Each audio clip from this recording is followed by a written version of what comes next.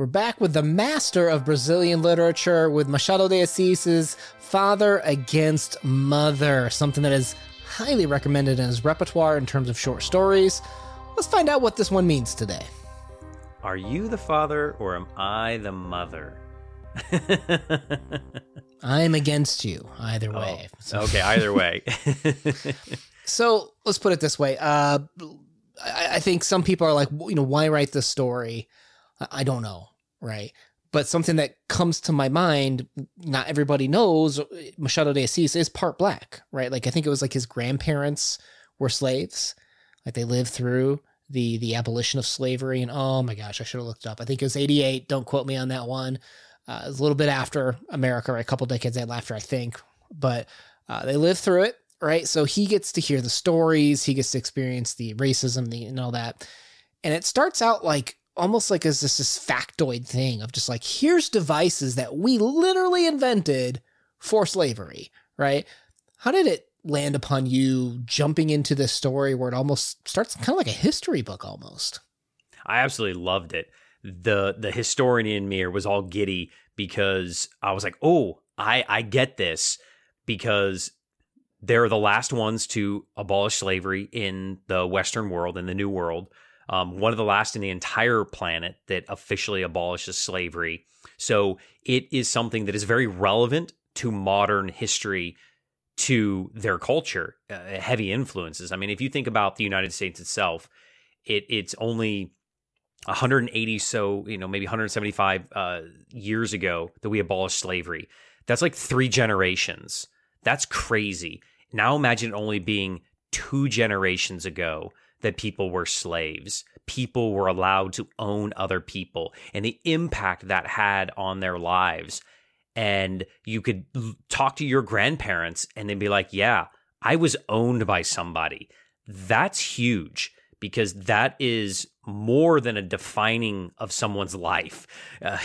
We always think about things that define our lives, of marriage and children and death, but being literally owned by someone else, what else could you say is a greater influence in your life than that? And this story, I think hits on point of how important it was to the culture of how slavery influenced them still to this day, in 2023. Yeah. So at the time of writing this, it's literally a generation. So if we take a generation to be 20 to 30 years, I know it's kind of up in the air, and some generations are longer than others. Machado, I think this came out in his 1906 book, right? A generation removed, if you will.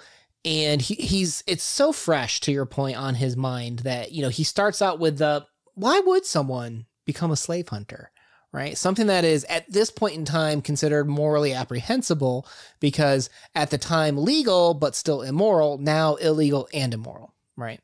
And he says, well, it's because of poverty, a need for money, a lack of any other skills, pure chance, and occasionally the desire to be useful, at least to one of the parties, right? So he's painting this picture of, it's kind of hard to say, because transgressive literature, I don't know if I'd put this in that category, but it's flirting with some of the elements of it, right? Where we're meeting someone who is doing something that we consider, particularly now, so many generations removed, really morally apprehensible, right? And we're starting to learn about them. We start to learn about some of his laziness, and how some of his laziness is, well, he's just kind of given up on all these other jobs. He just can't hold a job. And, well, at least he can do the slave hunting thing. And yeah, other people are moving in on it, but at least it brings in money. Like, it's kind of a weird feeling coming through his perspective in some regards. Yeah. So the strange thing of this is that you think about morality, and a lot of times people equate to hard work to godliness, right? And this guy doesn't seem to want to put in the hard work. And that is evident in that he jumps from job to job to job. At least that's how I took it. And so this guy is far from, quote, godliness or morals. And so I think that hunting for another human being in many societies and cultures, and then in this one in particular, hunting for somebody is seen as immoral because they used to be owned by another person, i.e. the slaves. So I think we have this morality versus almost religious aspect here in the story. Oh, for sure, right? Because his wife, Clara, was like, she's like, well, what do we do for money? And they're just like, providence, right? God will provide. It's the way that sometimes there's these harsh realities that we have to figure out how to solve, right? They're not going away in terms of how we spend money to live. But like, there's the way that they laugh to divert pain. There's the way that they say, well, God will provide because of belief in a divine guiding light, in a sense, right? Like, in some way, in the same way that perhaps, I don't think this was the point, but in the same way that it's easy as a human to excuse behavior like slavery, right? So do we also excuse pain and suffering with either the divine or whether it be with the laughter or the job needing to provide. Like there's ways that we come up with justifying harsh realities of life, I would say. Oh, for sure. I mean, Machado is, I think, one of the few people at the time, there was such a lack of criticism of slavery, right? And he is finally, calling this out. And I think that's kind of the point of the story, is that we see this being portrayed in a very human way, of that some people were evil, but some people were desperate. But does desperation mean that it's okay? Are you okay with somebody, doing something so immoral because their need justifies the ends? And I think that's something that he was trying to point out. Oh, yeah, I think so, too, because when we talk about charity, if we think about the landlord and even Aunt Monica, right, what does charity mean to these characters, right? Because the landlord is like, well, I've worked hard at my life. Why should I give others an easy time of it? And you see that with people that really value hard work, they expect others to be just as hardworking as them, right? And that's almost like the measuring stick, is that by the sweat of their brow, they've provided, right?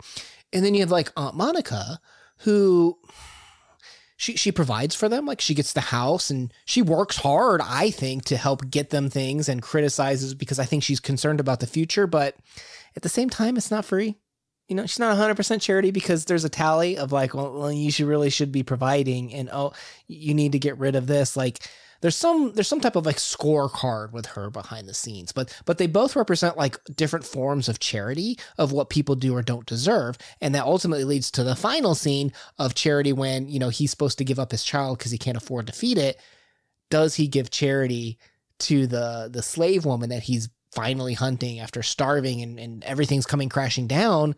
And he finds out she's pregnant, right? The ultimate question: do I give up my child and suffer, or do I make her give up her child and she suffers? And she suffers and the child suffers, as opposed to his situation, just his child would suffer.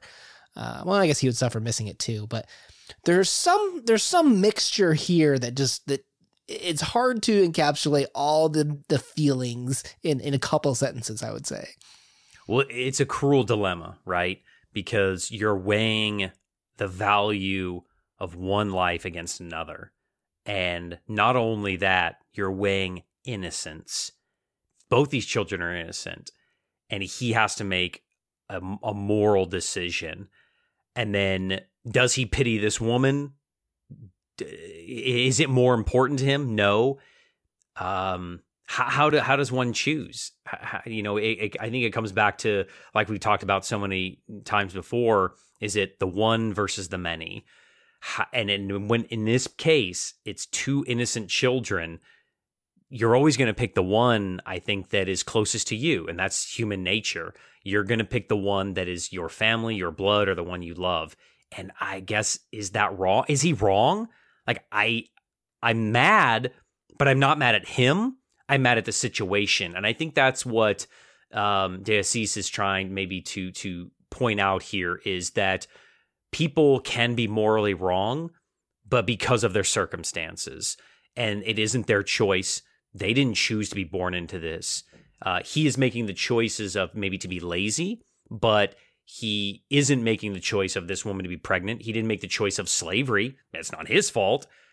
So where do we go from here? And I think it's a learning lesson of how does the country move forward past this atrocity that has been forced upon all of society.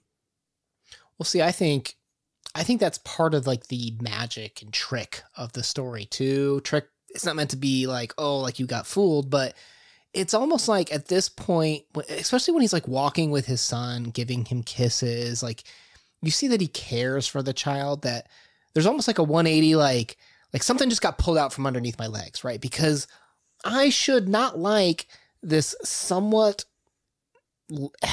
lazy is not the right word, but he's not, a go-getter.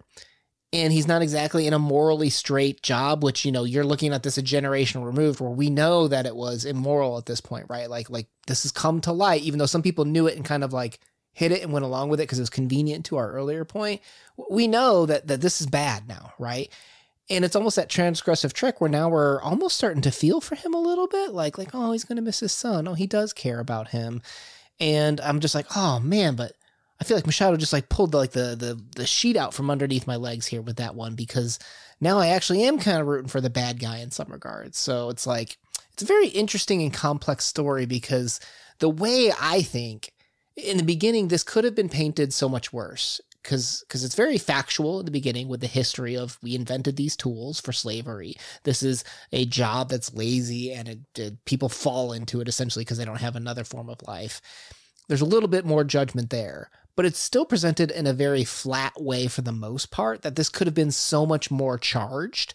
But I think if it was, that takes out a lot more of like the interesting tricks about who do we care for? Who do we provide charity for? And who do we have empathy for? Because if this is coming down to a utilitarian problem and the personal connection is going to influence that, well, that's like 80% of movies out there.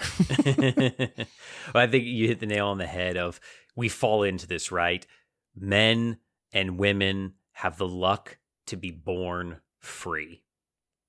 Well, it's one of those things that like, there's like a line in there where he talks about how he wants to change, but he's not going to, you know what I mean? And man, that, how many times do we have like these addictions in terms of like, I don't know, you could take something physical like smoking or even just people who are addicted to like, I don't know, OF accounts and stuff like that. Like you have people that are like, I really shouldn't be doing this, but then they keep doing it. You know what I mean? Like it's hard to give up some things for pleasure, for comfort. And I think that's what this story depicts very well, is like this inertia of going along with things. And it's kind of hard to stop and stick up for things in some regards too. Yeah, agreed. Like, when does it come to the point that you're self-serving over your family? You're making the choice because you are selfish rather than you're doing it, for that omnipotent reason of you love something more than you love yourself. And that's a hard choice to make. And I think that's the conundrum of the story, is you have to think yourself. And I was torn of, who is he making this choice for? Himself or his child? Or for the slave and her child? That's a really good question. Let us know what your thoughts are of that in the comments down below. Was he really just being selfish, or did he really think it was the right thing to do? Great question. I'm going to leave a link to some Machado de Assis playlist stuff down below where you can see your other talks on his other short stories. Let us know what other short story we should cover of his next. Looking forward to reading more from him. My name's been Una. Peace. Peace.